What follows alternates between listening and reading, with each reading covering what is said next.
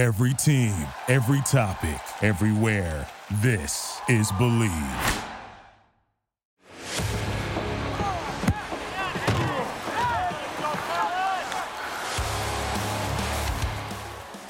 Hello, and welcome to another episode of the Believe in UCLA Football podcast. My name is James Williams, co-host for the podcast and a reporter and editor for the Orange County Register.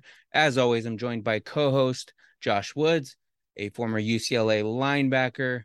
Josh, the first game is in the books. A win is a win. You know, it's the first one of the season. You got to get the rust off. It might not have started the way we all hoped, but it sure ended the way we saw it ending. So a lot to build on, a lot to grow on.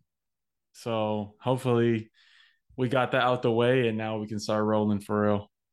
Yeah, I mean, like, there's a lot of different factors, right? Especially with the heat. We can get into that and all that stuff. But there's going to be a growing pain, some learning.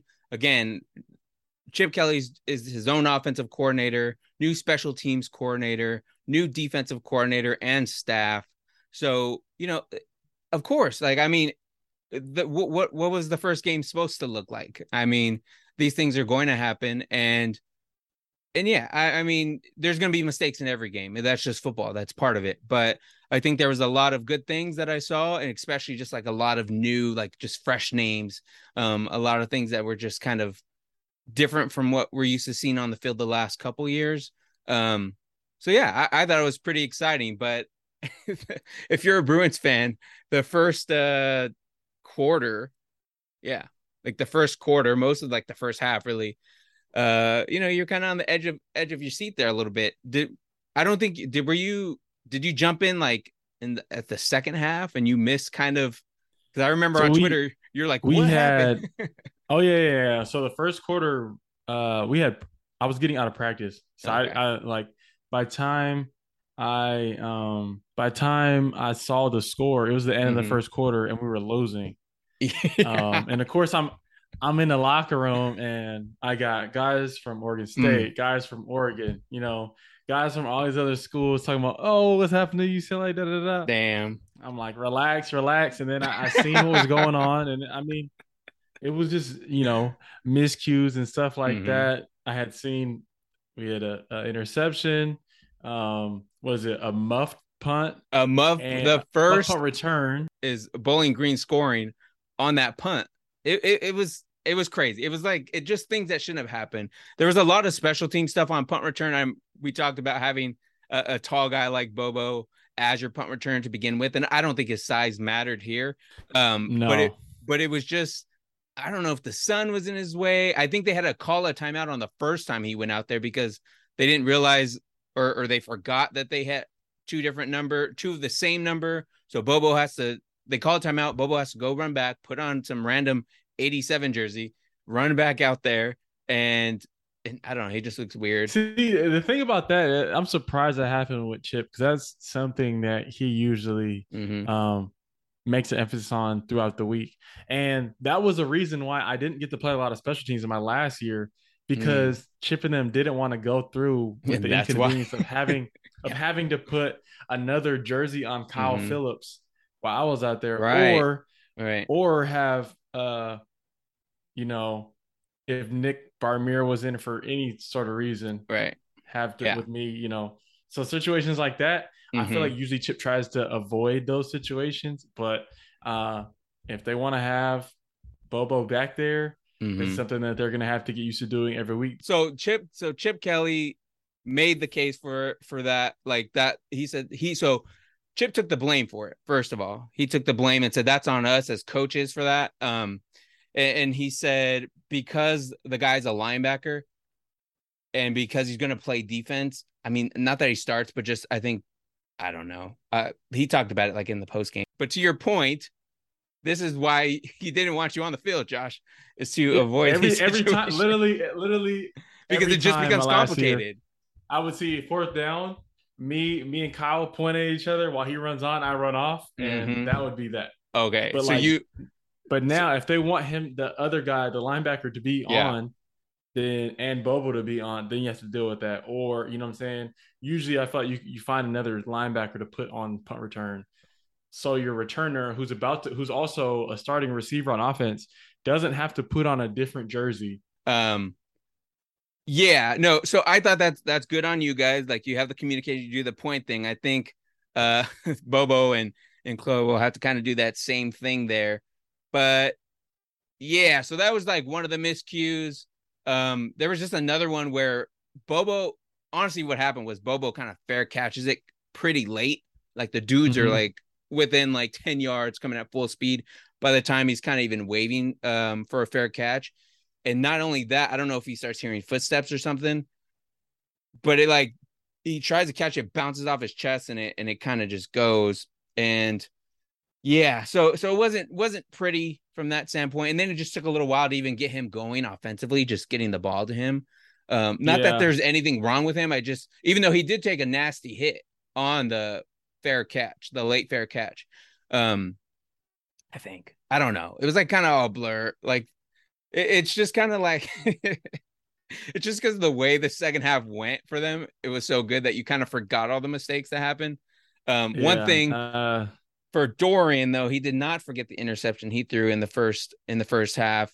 He was not thrilled about it, and even in the post game when he was talking about it, he's like, however, he had 2 passing touchdowns, 2 rushing touchdowns, and we'll break some of that down here in a little bit. But he said the only thing on his mind after the game was still kind of that interception, and that he's one of his biggest critics.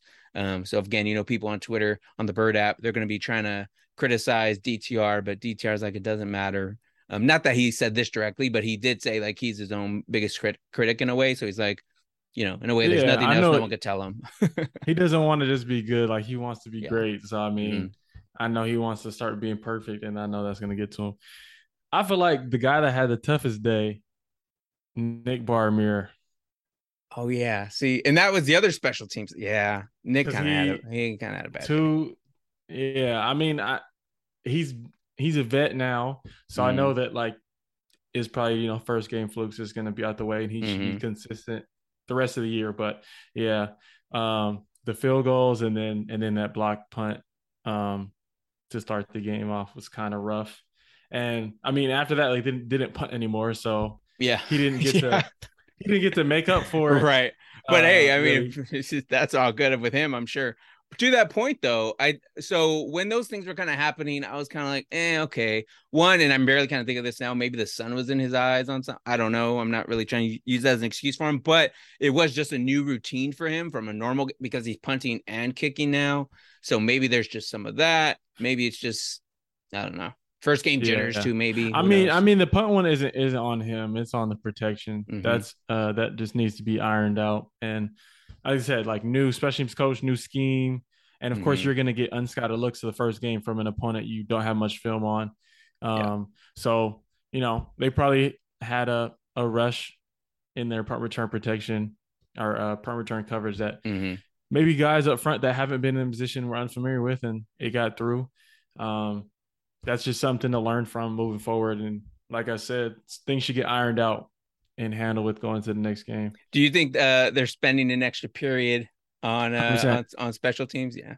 I mean, the way because practices already are, like there's a big emphasis on special teams periods anyways and special teams meetings. So that's definitely something that's going to be hammered in this week. And like I said, I don't see it happening again. So we could talk about some of what the guy said after the game, maybe any particular players. Are there any plays that you look back on that stood out to you or that you kind of caught your eye? One for me, well, I'll let you go first because I don't know if you're going to pick the same one, but I think more so for me, it's like the players that stood out. Well, I say the players first that stood out across the board. Like I'm looking at stats, and also when I was the parts of the game I was able to watch. Dorian looked good, of course. Yep. Zach Charbonnet looked good, of course. The dark horse on offense that was not surprised about, but I'm glad to see him step up the way he looked was Keegan Jones. That's right. A guy that he's a good switch up from Zach. He has speed kind of similar to a Kaz. Has the quickness and the shiftiness to him, and it was nice to see him grow in a role. Uh, Kaz, of course, being like receiver one. I don't Mm-hmm. know. Uh, I'm sure they're gonna bring Bobo along more, but Yeah. seeing Kaz have that receiver vet, position Mm-hmm. was nice to see. And then on defense, it was good to see Blaylock just like his energy, the way he's in on plays. You could tell Mm-hmm. he's leading them. Like his impact is clear out there. Yeah, He stood out to for me the sure. most on defense. And I mean, it sucks when you have a good defense. Uh, Not everybody's gonna stand out statistically. Mm-hmm. Like if you look at the tackle distribution, it's pretty even across the board. Like Yeah. nobody like Kenny Churchwell, who had a big hit. That was one That play I did like yes. That was on the hit. I wish the ball wasn't caught, but that was a big mm-hmm. hit. For me, Um, real quick. Kenny's name was one that if you didn't mention, I was going to mention because Kenny's name stood out to me. I don't know if it was just like in the third quarter or for whatever reason, but I'm watching the game and like I heard his name like 4 times. Like I'm just like Kenny's having no, there himself a was little yeah, there was game a over there. a drive where he was Yeah. it was him like back to back to back. Mm-hmm. And like he led the defense with 5 solos. Yep. Um, Also, John Del Vaughn's had 4 solos and 1 Mm-hmm. assist, and then Mo had 3 solos, 2 assists. But I would say Kenny led it because he had 5 solos. Yep. Um, but there's so many names on here that contributed on defense, and once it, like I said, they held Bowling Green to 125 passing yards and Yeah. 37 rushing yards. Mm-hmm. So it was like not much going on. Like they were consistent and shut things down.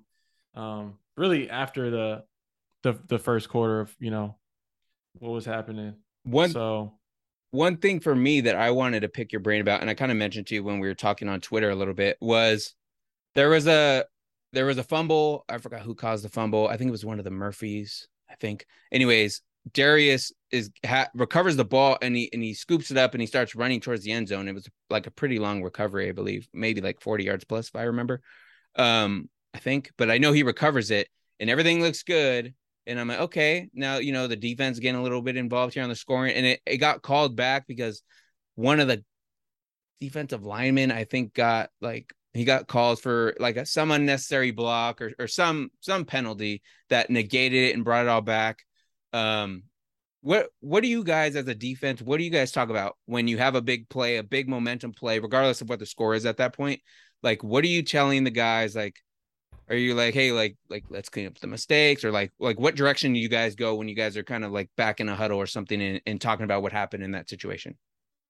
you're saying after we make a big play and it's negated? Yeah, yeah, yeah, yeah. Depending on what it is, like a like I mean, we're gonna say just go get another one. Mm-hmm. That should be always be the mentality. Or like if some guy makes a mistake, like say a guy has a peel back block that gets Mm-hmm. called, or holding or something like that, you just tell that guy like, "Hey man, this is a mistake. I love your effort and your Yeah. energy. Just clean it up. Don't let it happen again, and just keep on pushing. You can't just dwell on that. At the end of the day, if you get the ball back, you got the ball back. So Mm-hmm. it still needs to be celebrated as a turnover, even if you didn't get the defensive touchdown. Yeah, I think even if it's not accounted for on the scoreboard and it is negated, I think it still kind of works to the defense's favor, right? Because you guys, you did it once, you could do it again. Like, you're almost hungry for that repeat of doing that again. So, and I think just the unfortunate part about it was like Darius was already like so far down the field before the penalty, like when the penalty happens, it was like kind of way out of the way, like it wouldn't have really affected the play, I think, at that point. But yeah, I mean, it would have maybe it would have been come across a little bit more costly, depending on where they're at in the game or what the score is. But I think by that point it was like way out of reach. Um, just real quick on Dorian on how the team responded from the early deficit. What he said after the game during the post game press conferences. I think not only I think it's not only about me being through this so many times as a fifth year, but a lot of guys on this team have been through this as well. We have a lot of third, fourth, and fifth year guys that have been with this program. They know how to be college athletes. They know how to be football players. When stuff gets hard, they're not going to dwell on it. Everything. They're not going to dwell on it and everything. I can't be more proud of my team. That just shows our maturity level out there on the field. So good stuff from Dorian. Yeah, and then again, just more from his comments. I can't stop thinking about the pick. I'm super critical about that. Making sure to clean up those mistakes. One of the other mistakes that he did have is he fumbles at one point in the game, and Mafi of all people recovers it and goes into. Doesn't he play rugby? He like went into rugby mode and like tries to run through somebody, and he actually bounces off of him, but he picks up the first down in the process, and everyone was excited for him. DTR runs over there and kind of congratulates Mafi on kind of making that recovery. How cool was that? Did you see that at all? Did you see that live, or was that after? I saw that live. I tweeted it and I sent a message to him. He gave credit to the guy that tackled him. He said it got hit pretty hard, but I think his adrenaline was rushing of just him having the ball. And he was just so excited. Yeah. And yeah, he plays rugby in the offseason. So that was probably second nature to him in a way, which is crazy how big he is. Right. But that was second nature to him to get the ball and get going. No, because usually like offensive linemen, unless you're like really the center, aren't really touching the ball. But when he picked it up, it was like, it wasn't like he like he wasn't looking. Like, he didn't look right, and he didn't look around. It was great, scoop and straightforward. Right. Get the first down, keep going. I don't want to say he looked like Zach Charbonnet, but he was moving. Well, going back to Kazmir Allen, another guy that you mentioned. I believe it's a career high for him, or tied a career high in receptions. He had 10 receptions for 85 yards and a touchdown. Josiah Norwood, who just got put on scholarship literally like the same week, he has a nice little game for himself with 5 receptions, 63 yards and a touchdown. DTR. Here's what DTR is this from DTR? Yeah, here's what DTR had to say on Kaz Allen, so he targeted Kaz 13 times and completed 10 of those passes to him. He says, Dorian said, I'm just trying to spread the ball as much as possible. Obviously, with his speed and what he brings to the table, it's hard not to get him the ball. I think Coach Kelly is doing a good job knowing the matchups, knowing how we can attack the defense, and getting him, by him, he means Allen, the ball. So just some things there. I think it's nice to see just from Dorian's comments there that he's on the same page with Kaz, obviously, and recognizes that his speed, he knows all this stuff already. But obviously, with Chip, because Chip's calling the plays, there's no offensive coordinator. That's another thing. Reading that comment back now, that kind of stood out to me. And of course, I mean, it's not surprising. We all know what Chip Kelly brings on offense, but yeah, just some good stuff from them. 600 total yards on offense, actually like 626, I believe, in total offense. And I believe that's the third game under Chip Kelly where they've had over 600 yards. And again, I think Dorian was like responsible for half of that, I think, or at least like 400. I think he had like 400 yards. What was Dorian's stat line? 3. Yeah, almost 4. Yeah, like almost like 4. So yeah, almost 400. I mean, that's what you expect from a guy in his 5th year who's been doing his thing and has a lot of game experience. So yeah, those were just some things for me that stood out. I'm trying to see what else. Yeah. Oh, again. So real quick, and then we'll get to attendance here in a minute. So the reporters asked Chip Kelly after the game, what were your main takeaways from the game? And this is what Chip Kelly had to say. Just the players' mindset more than anything, and how they respond to things. I mean, we'll wait and see. We'll wait until we get to the tape specifically to see what we did. I know that defensively, we had talked about being able to generate a rush with the front 4 when you are playing against a team that really likes to throw the ball. That was a challenge for us. I thought that our back end did a really good job from a coverage standpoint. I thought our rush got home. So that was my first takeaway, just how our defense performed. So, Chip Kelly's calling plays, running and managing a team, the heat and everything else. But I think one of the biggest things, and as would be expected with the new defensive coordinator and a lot of new guys on defense, only 2 returning starters, or full-time starters for whatever it's worth. Yeah, that was something on Chip Kelly's mind, and he wanted to see how that side of the ball was going to do against an opponent that wasn't, their roommate, their teammate, or whatever. Yeah. And I think for what it was worth, I think the defense did pretty well for themselves. There wasn't, I think outside maybe that penalty that we talked about that called that fumble back, there wasn't really too much where you said, maybe the defense can do that. I think there was the one Bowling Green touchdown they did allow, where it was it was like a screen pass. Oh yeah, and that was just, I mean, that was a great play call, and just poor tackling. But I mean, it's a first game. It was like some missed arm tackles, some missed, and after that, I mean, they didn't make any mistakes. So I think like they got it out of their system. Luckily, it's in a game that might not matter as much because you blow them out, but maybe it's something that the defense coordinator wants to emphasize. Just no arm tackling, right? Focus on that for the next week and just trying to have less missed tackles going forward. And I think some of that too, and I think Bill McGovern kind of mentioned it when we talked to him earlier in the week, was they're not really doing a whole lot of like physical, like obviously they're not bringing each other down in practice or anything like that. So I think that's a lot of what we're seeing is like you have to, getting guys into the groove of like, okay, we're tackling, we're hitting other people, like, not really, don't hold back. College football, there's no preseason, so yeah. When you kind of see it a little bit in CFL, NFL, like preseason games, or like guys who get used to like full on, because we never went live. Like, we never go live during camp. Like some camps do, but majority pro camps, like you're never going live during camp. So I don't know. And I think my last year with Chip, we didn't go live. Not one practice. So the first game was our first like live tackling. You know what I'm saying? Like we did tackling circuits and tackling bags and stuff. Like, but you're not doing like Oklahoma drill. You're not doing the Oklahoma drill anymore or anything, right? That's like a thing of the past. I'm saying, like, point, right? Yeah. I feel like as the years went on and like it was like less and less live, a lot more just thud, and even like tag off periods. But Chip would let us know what the period was. Like, is it a tag off? Is it a thud? And then we weren't really going live. So gotcha. I don't know what the process was this year in camp, but like I said, it's first game, so that might have been the first live bullets of that, and that was the result of it. But as the game went on, the boys started hitting, so I think it would be good moving forward. And so now we got to talk about attendance, Josh.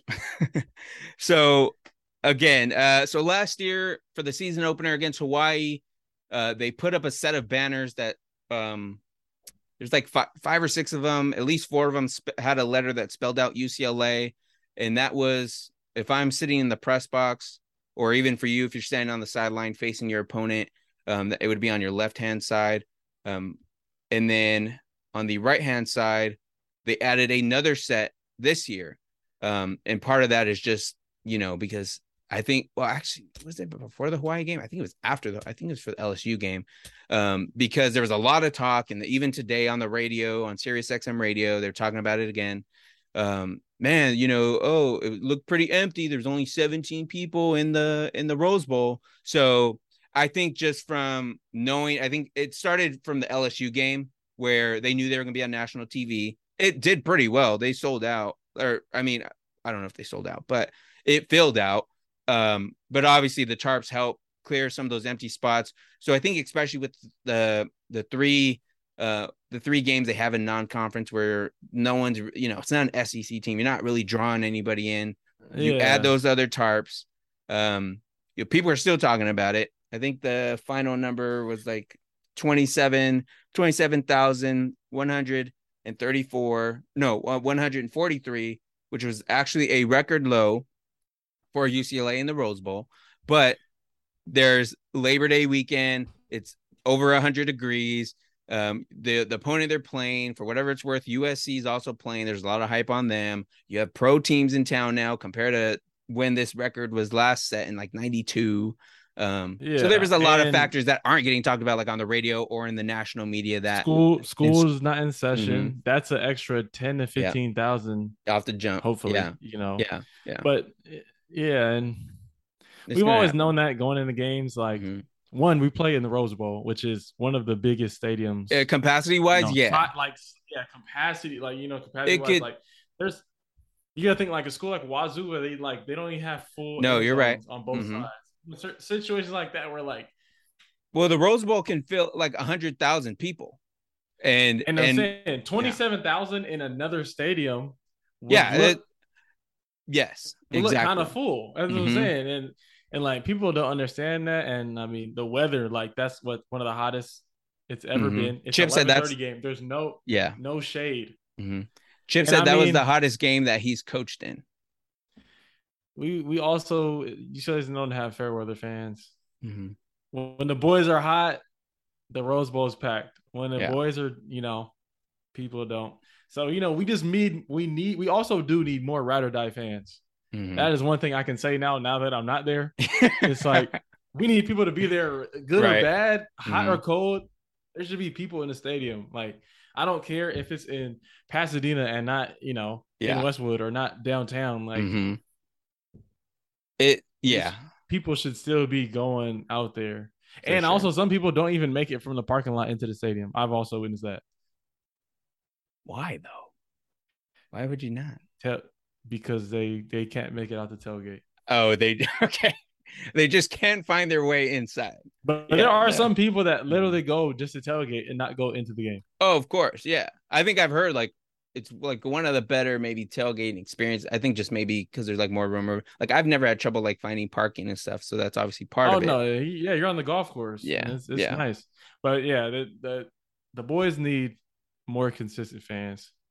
From a fan perspective, this is from an alumni fan perspective. Right. This is not as from a player. Like as a player, you can care less if there's only, just your parents in the stands. Yeah. Or, 70,000. It should be the last thing you're focused on, anyways, right? Yeah. Real quick, let me see. There was. Did I copy and paste it? Oh, okay. This is what Dorian had to say. About that. He was asked about it on Monday. He said it obviously is a little disappointing, Thompson Robinson said, because we're trying to put on the best showcase for as many people as we can. But we try not to worry about it too much. At the end of the day, it doesn't really affect how we play. We got to go out there and win the game regardless.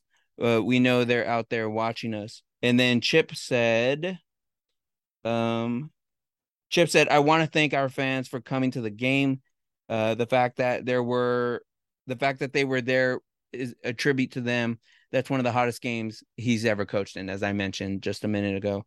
But something else real quick came across my Twitter timeline literally right before we started doing this. So one of the commits that I'm keeping an eye out for this 2023 class is Roderick Robinson. He's a running back for Lincoln High School or something in San Diego. Yeah. And he's a stud. He's been putting up like 4 touchdowns a game, easy. But I follow his father on Twitter, Rob Senior.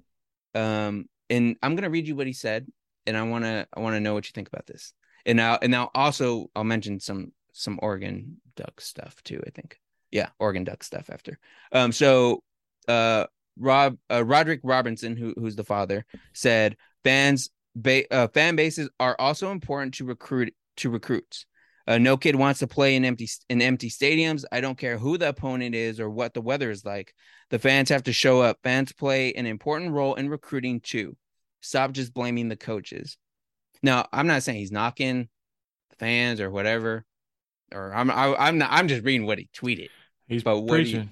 What are your thoughts on that? He is preaching though. I mean, when I was getting recruited at the time, the Rose Bowl was like full. Yeah. Every game I went to, the Rose Bowl was pretty full. Even one of the hottest games I went to as a recruit, UCLA was playing Oregon. They were playing Mariota, and I remember that stadium being full. I mean, it was Mariota, and that Oregon team was nice. Was that maybe the year he probably won the Heisman too, or something? Yeah, they went to the playoffs that year.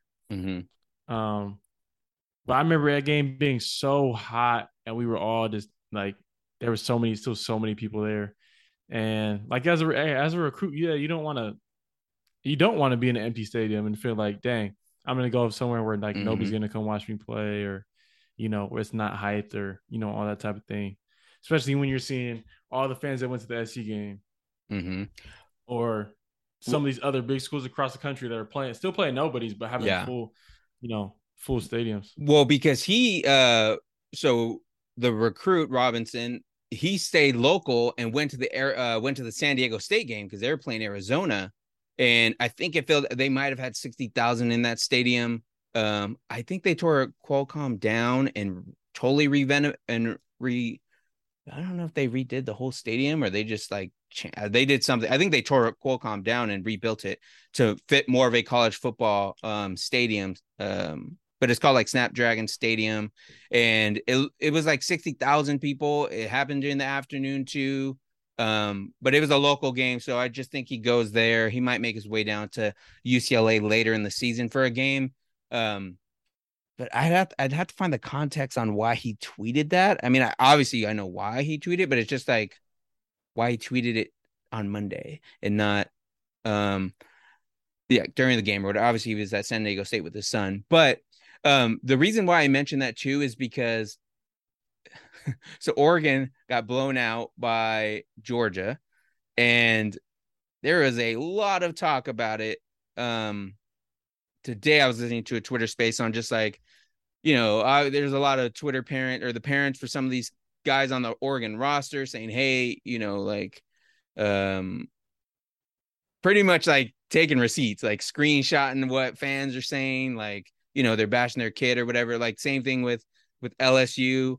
They had a tough loss. They're at the end against who do they play? Florida State. I was watching that game, and LSU fans, boom, panic mode. They're in freaking panic mode. It was crazy. But they're just, it was, some of the players are taking all the LSU related stuff off their Instagrams, and the fans are talking about it, and the parents are like, social media, a dangerous place. It's a dangerous place, but some of the parents are keeping receipts on like some of the things, not even just about like what is being said about their kid, but just like what is being said about the team in general. And it's kind of like, I don't blame the parent. Like, it's the first week.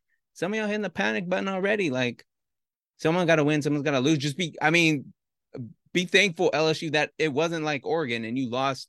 It could have been a lot worse. You could have gotten blown out. So a 1-point game that, it's a toss-up game. I mean, sure, maybe you should have won it because it was in your home state, more or less, but this can lead into what we talk about later in the week with the playoffs, but one loss is in college football is a big deal. Yes. I think it's one of the only like sports or I don't know how you would say it. No, you're right. Where one game determines so much, because you got to think NFL, NBA, even college basketball, you can lose games and be okay. Yep. UFC, you can lose a fight and come back and still be a champion. I think like college football and maybe like boxing, where like one loss on the record, like blemishes. You're done. Right. They're done. It's almost like, it's like boxing, like Pacquiao and Mayweather. You finally lose one, and now you're a bum. Your legacy is done. Right, so, you're tarnished. Yeah. So, like I said, we talk about it more later on in the week about potentially his college playoffs, and then games like this past weekend might be a little different. Yeah, we'll talk about some of the games and some of the other stuff that's kind of happening. I'm going to be out at practice tomorrow. I'm going to edit this and get this podcast up as soon as possible, because we're going to be trying to do twice a week for you guys going forward. So like Josh mentioned there, we're going to be talking about the college football playoff expansion. We're going to touch on Alabama State and having that HBCU come to the Rose Bowl. I think it's only going to be 80 something degrees or something. So make sure y'all go out there. And if anything, you're going to get a good show on the field with Zach Charbonnet and DTR. But I think the band for Alabama State's supposed to be there, and they're going to put on a show. So that should be exciting. And just kind of sharing our overall general thoughts. But that will wrap it up for this episode. This is episode 20, I think we're on episode 20. Shout out to everyone who's listened. So for Josh and myself, we want to thank you guys, and we'll see you guys in the next episode.